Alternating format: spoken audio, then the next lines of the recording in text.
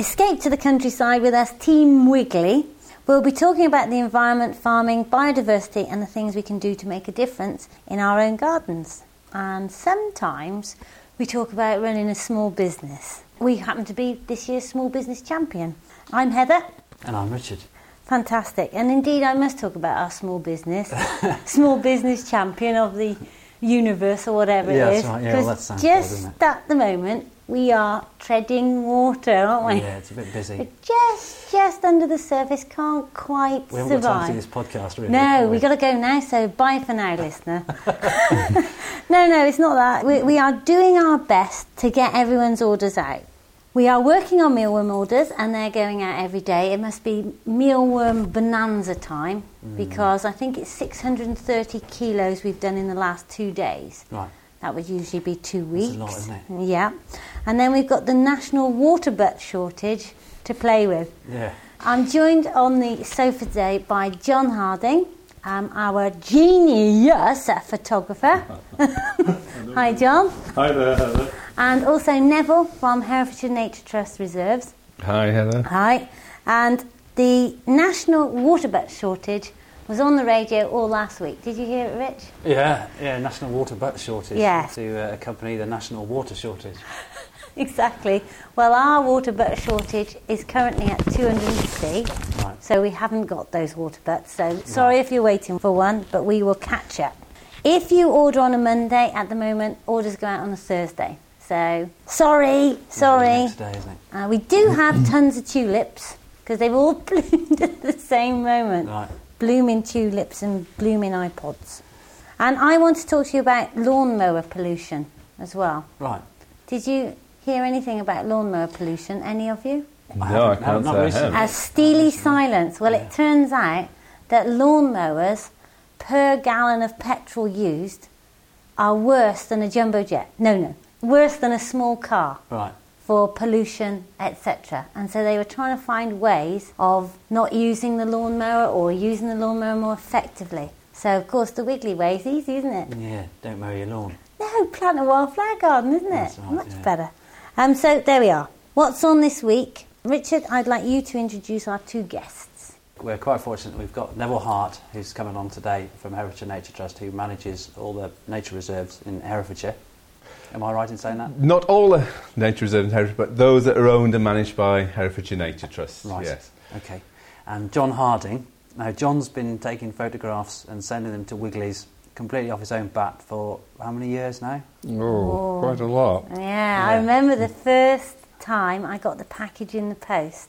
Right. You know, because you get loads of things, don't you? And it's all fine and, you know, I think it started really from the success of using your mealworms yeah. with some robins who became hand tame, and then there was one shot where one of the baby robins jumped on the other's back. It was so eager to get a mealworm. That's right. And I felt that shot should come to you to show how much the Shropshire robins appreciated mealworms, and that really was the beginning, I think. I think it was. And I opened the packet Right. and I pulled out this photo, and it was a red fence with 3 robins with mealworms being exchanged by each other, and we were like, wow! Yeah.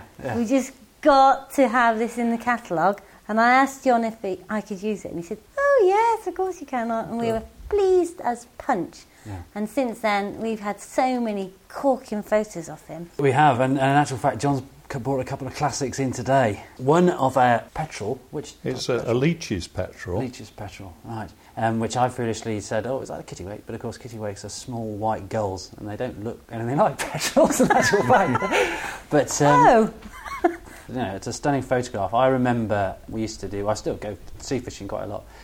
We used to go shark fishing quite a lot. We tend not to do it now because they're in a species in decline and whatnot. But when you're chumming for sharks, you let out a drift of rubby-dubby off the side, and we used to put loads of bran in with it, and the bran would be floating on the surface, and you'd get little storm petrels just hopping on the surface of the sea, just picking off the little chunks of mackerel and bran and whatnot. So I've seen these little guys. They're fantastic little birds. How did you get that photograph? Well, basically, I brought those 2 photographs along. The ones that I particularly like because of the difficulty in obtaining a shot. And the one of the Leech's petrel was taken on an island which is about 48 miles approximately 48 miles off Cape Wrath, Right. out into the Atlantic, and probably, I think without doubt, classed as Britain's remotest island. The problem was how to get there, and that was a challenge in itself. Yeah. So we actually chartered a fishing vessel Right. to take us out there, and a party of about 9 went. So it was a real adventure. Absolutely, Yeah. because there was no fresh water. There was a spring on the island, so we took our own fresh water. We took a doctor with us just in case. Yeah. He was a very keen ornithologist. Right. And it was absolutely a great experience. It's not the nicest of passages sometimes across, and of course the worry is the guy going to come and get you off the island? Yeah. Because there's no mobile God. communication at all. Is that worry? I'd be quite happy with the fact that I might not be able to come back. No, I definitely want to know well, that I yeah, was for another coming 6 back. weeks. Oh well, never mind. But a wonderful island, because it's a place where you can actually put your equipment down and leave it, and nobody's going to take it, nobody's going to steal it. But more importantly, the wildlife was absolutely spectacular. We went there especially to try and see this little bird that eats petrel. It's one of probably 3 islands, remote islands, that it nests on, off Scotland. Right. But this one, a very special island, it was last inhabited in the 1600s, and the population of about 30, unfortunately, eventually died because rats invaded the island, Right. probably from a shipwreck.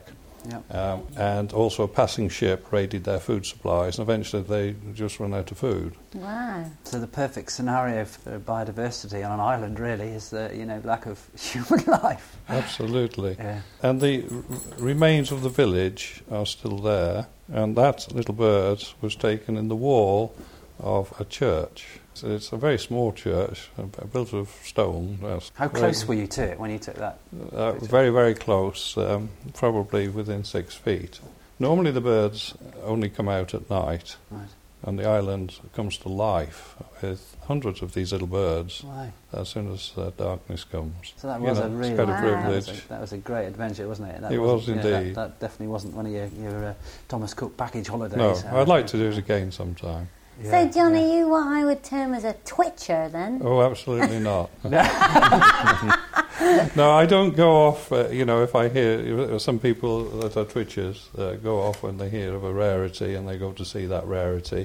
I'm more interested in the wildlife that is around us, and hopefully to maintain it, because so many species are rapidly disappearing, and everything we can do, be it in our gardens, with feeders, anything like that, can only help. Lots of little oases for birds. Perhaps we can't get the huge nature reserves we would like, but the small ones all help, I think. Yeah. Yeah.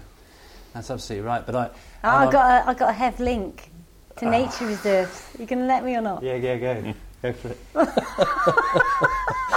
Yeah. Well, that was it. Okay. Just then. Yeah, that's right. But you've got more. I have was you? there. I was there before you. Sorry. I take it back. I was just. It just occurred to me, when you said that I know that whilst local nature reserves, wildlife trusts are very keen to preserve pockets of land in counties, there is a consensus that those pockets of land aren't sufficient to support the amount of life that could be supported in those counties. Would you agree with that, Neville? That's totally right, Richard, yeah. The problem we've got in this country is that we haven't got a very big island that we live on. Right. And we're all frantically trying to farm it and make crops and have livestock for food and things. So wildlife has basically been squashed to the margins, to those little bits of land that are undermanaged or are positively managed for wildlife, which is the situation we've got in Herefordshire.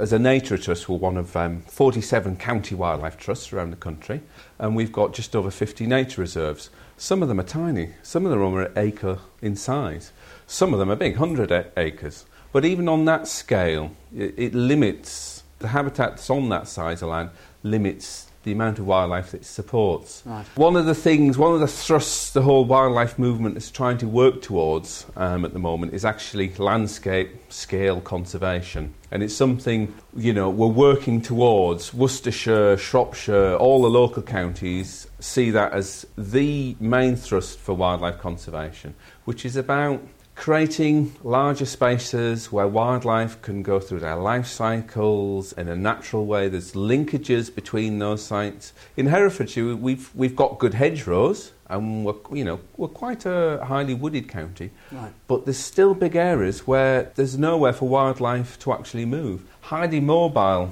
wildlife, like birds, can easily repopulate. But where you've got lots of invertebrates, they can't actually move very far.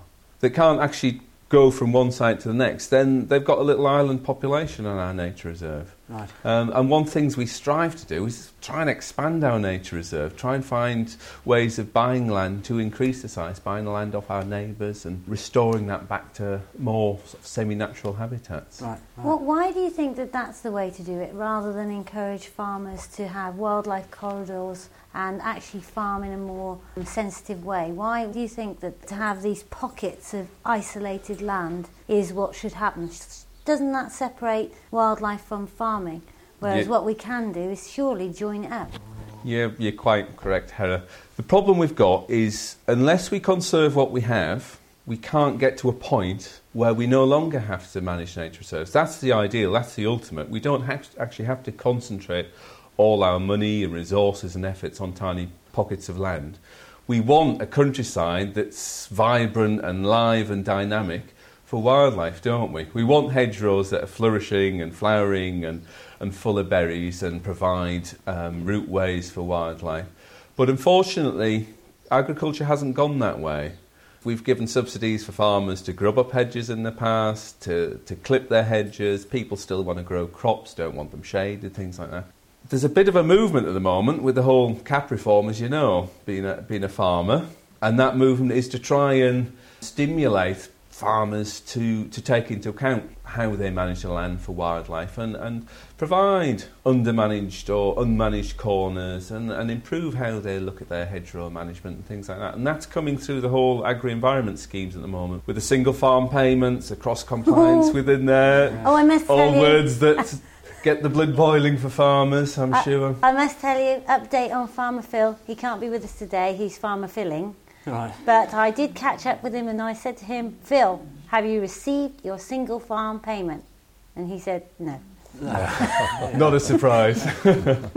But yeah, that ideally we want wildlife abounding in our gardens, in when we're walking down the country lanes, on the motorway verges. But unfortunately, our population's increasing, we've got more cars, our farming is changing. Now, hopefully we'll strive to that, but some of our species are only found on one or two sites, including our nature reserves in Herefordshire. So if we don't actually put our efforts in making sure that those rare beetles, those rare amphibia or birds are actually protected and conserved for however long it takes for us to reach that ideal, then we've got no hope really. So that's why we concentrate on managing our nature reserves. That's why we, as a trust, and all our members that support us, believe that's one of the things we should do.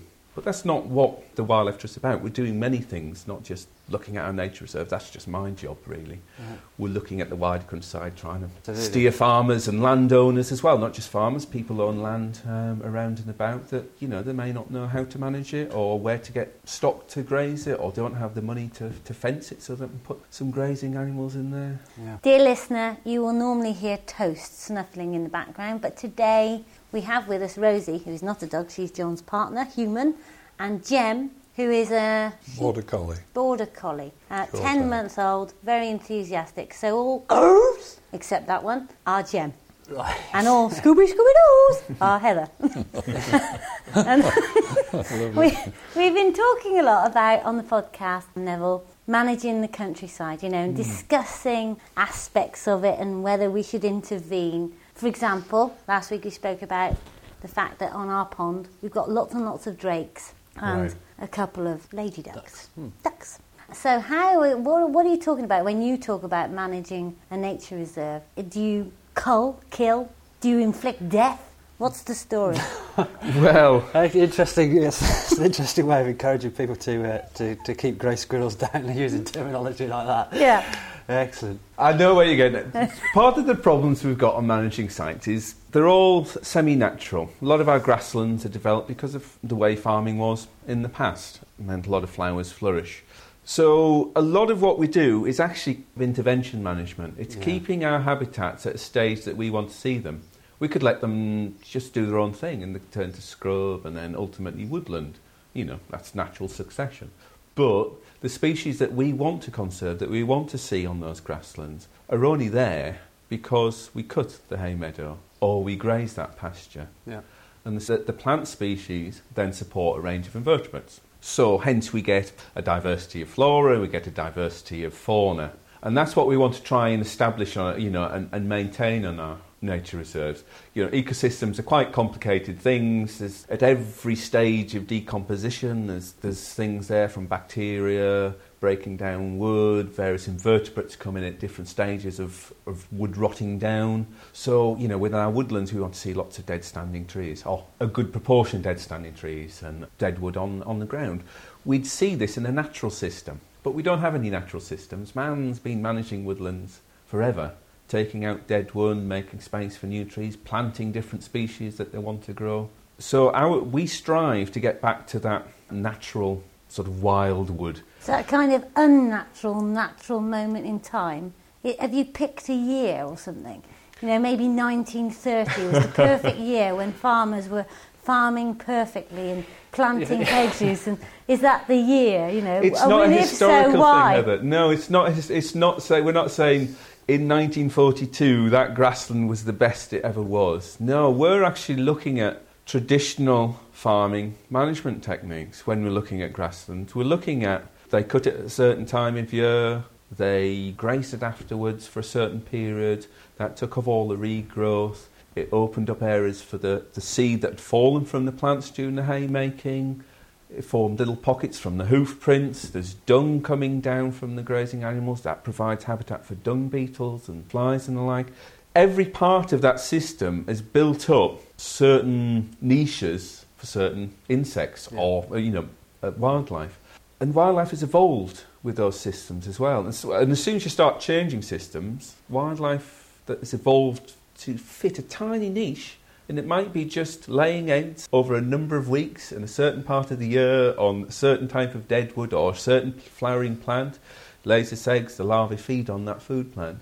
If we don't manage it in a certain way and those food plants disappear, then in theory that species can't breed on that site. Yeah. And that's what it comes down to. We don't understand every single detail, I certainly don't, but we know that by managing it a certain way at a certain time, it confers those benefits. And we can sample for certain species and say, they're our priorities. We want to make sure that they're there. And this leads into your sort of question about do we kill, do we cull? We've also got this problem that man likes to do certain things like bring the pretty species across from foreign lands. We've had fallow deer introduced in the Norman times. We've got muntjac deer introduced in the 1900s. We've got our own indigenous deer species, roe deer and red deer, that have been here since the last glaciation.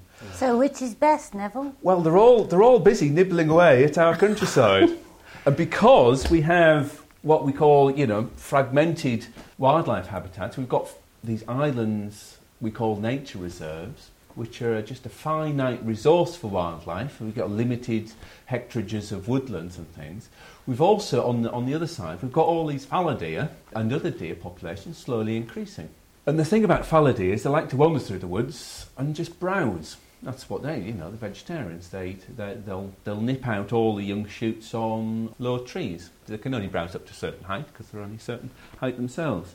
But the problem is, at high densities, they end up having a fundamental effect on changing the structure and the diversity in woodland. Some species are selective, they'll like to eat hazel and guelder rose and things, but they might not like alder.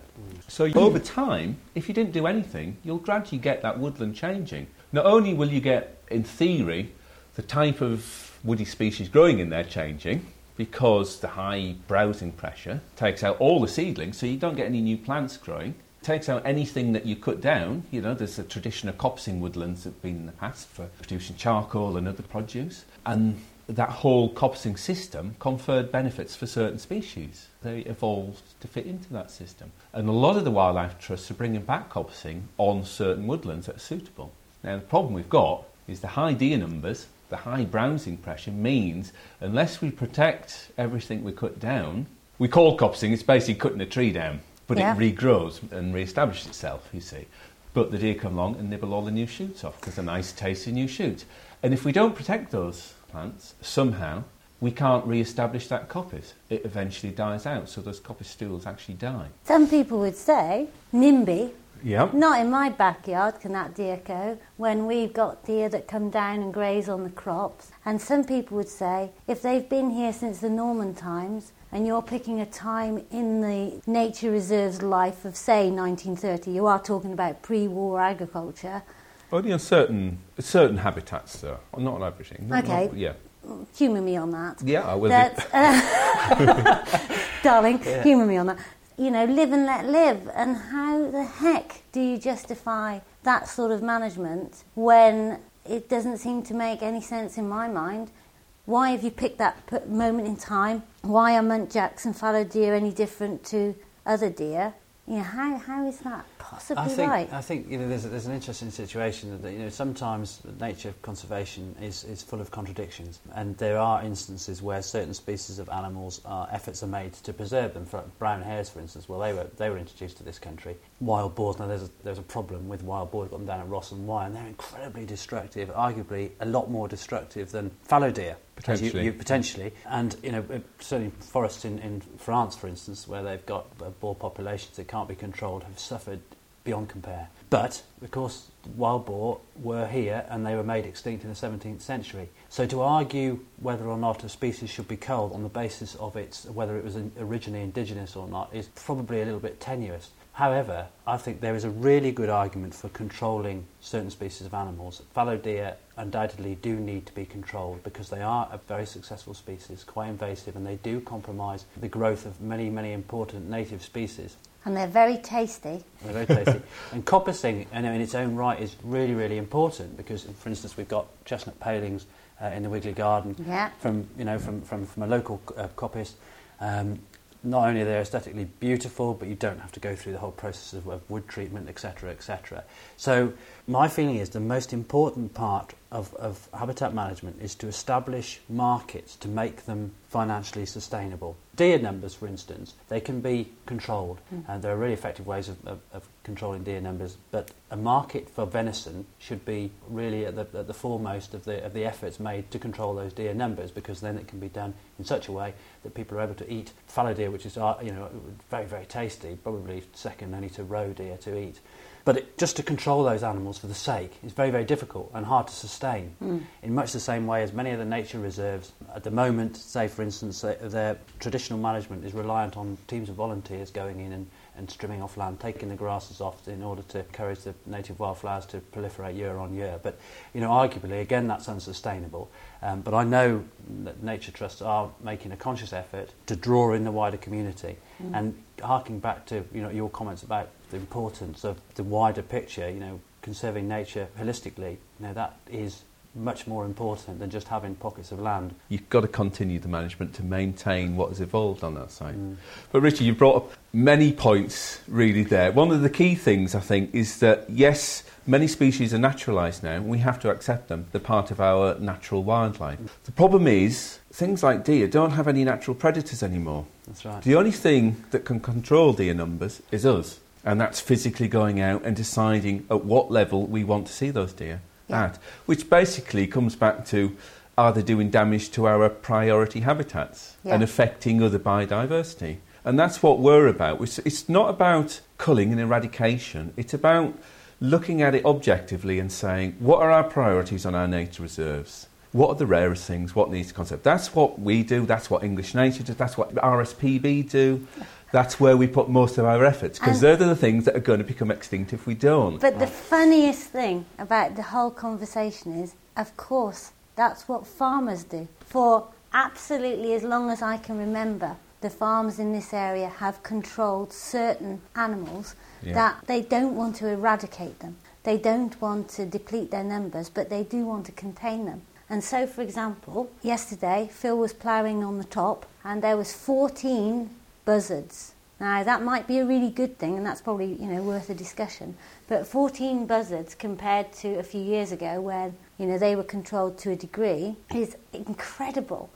So, I'm interested in who decides the balance. It's interesting that you're doing that, and what I call what you're doing is farming, and I call what you're doing being a countryman. And yet there's definite difference between what you fancy not having and what a farmer fancies not having. Indeed, it depends what your end product is, isn't it? If your end product is a crop that's not nibbled to death, then you're going to control things. If your end product is a good lambing season and you have foxes that might be taking after birth all lambs, then you want to kill those foxes. That's understandable. But it depends on what you want, what your objectives are. Our objectives are wholly nature conservation. Yeah. But we're practical people. We understand. We live in one of the most rural counties in the country. Yeah. Agriculture has been the most important thing to develop this county as it is now, and that's what it makes it so special. And we need to work with farmers, but we need to understand what farmers require, but farmers also need to work with us. Yeah. The population generally want more wildlife. That's why CAP reforms and governments are thrusting for farmers to actually manage in that way.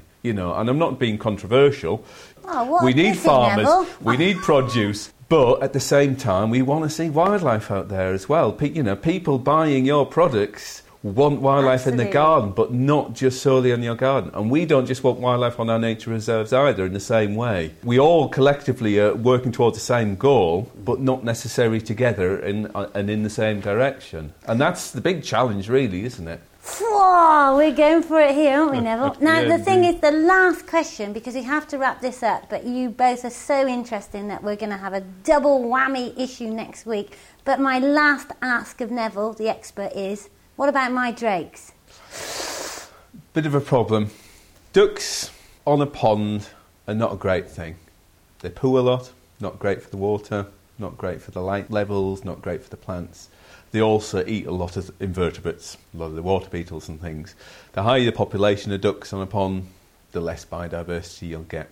And the other problem is they're probably not all mallards, they're probably crosses, are they? Just a minute. I think they probably are. There's some crosses, and they're probably... ducks to me. They're ducks, Well, they're probably quite... they feel the pond's their home, they're not flying between ponds, they're quite sedentary, and thus their effect on that pond is going to be even greater. They're going to compete in terms of mating and things. You're not going to have that many nesting sites. Reality is that pond doesn't really want to support probably that many ducks. The choice is yours. It depends what you want. If you want a diverse wildlife pond, then you probably need to think about getting rid of some of your ducks. If you want ducks and a nice duck pond, then that's what you've got, and that's great. I told Windsor, he loves to shoot. He's got Windsor from Wales. I did get him mixed up with Prince Charles once, Windsor from Wales. Yeah. And he wants to shoot those ducks, and I have kept him away. Yeah.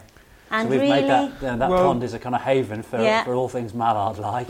But the unfortunate thing is, ultimately they're having a detrimental impact. You don't know how to get it right, do you? It depends what you want. It comes down to what you want and what you're able to do. But I'm not proposing people go out and shoot their ducks on their ponds at all.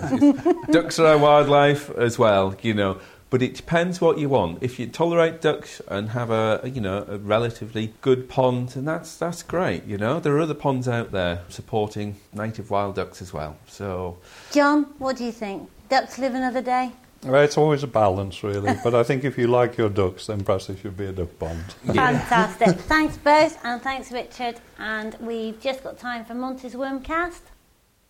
The Wiggly Wormcast podcast by Monty, a weekly fact on worms. I went on the Paul O'Grady show on television to show how to compost using worms. Thank you, Monty. Talk to you next week. Bye.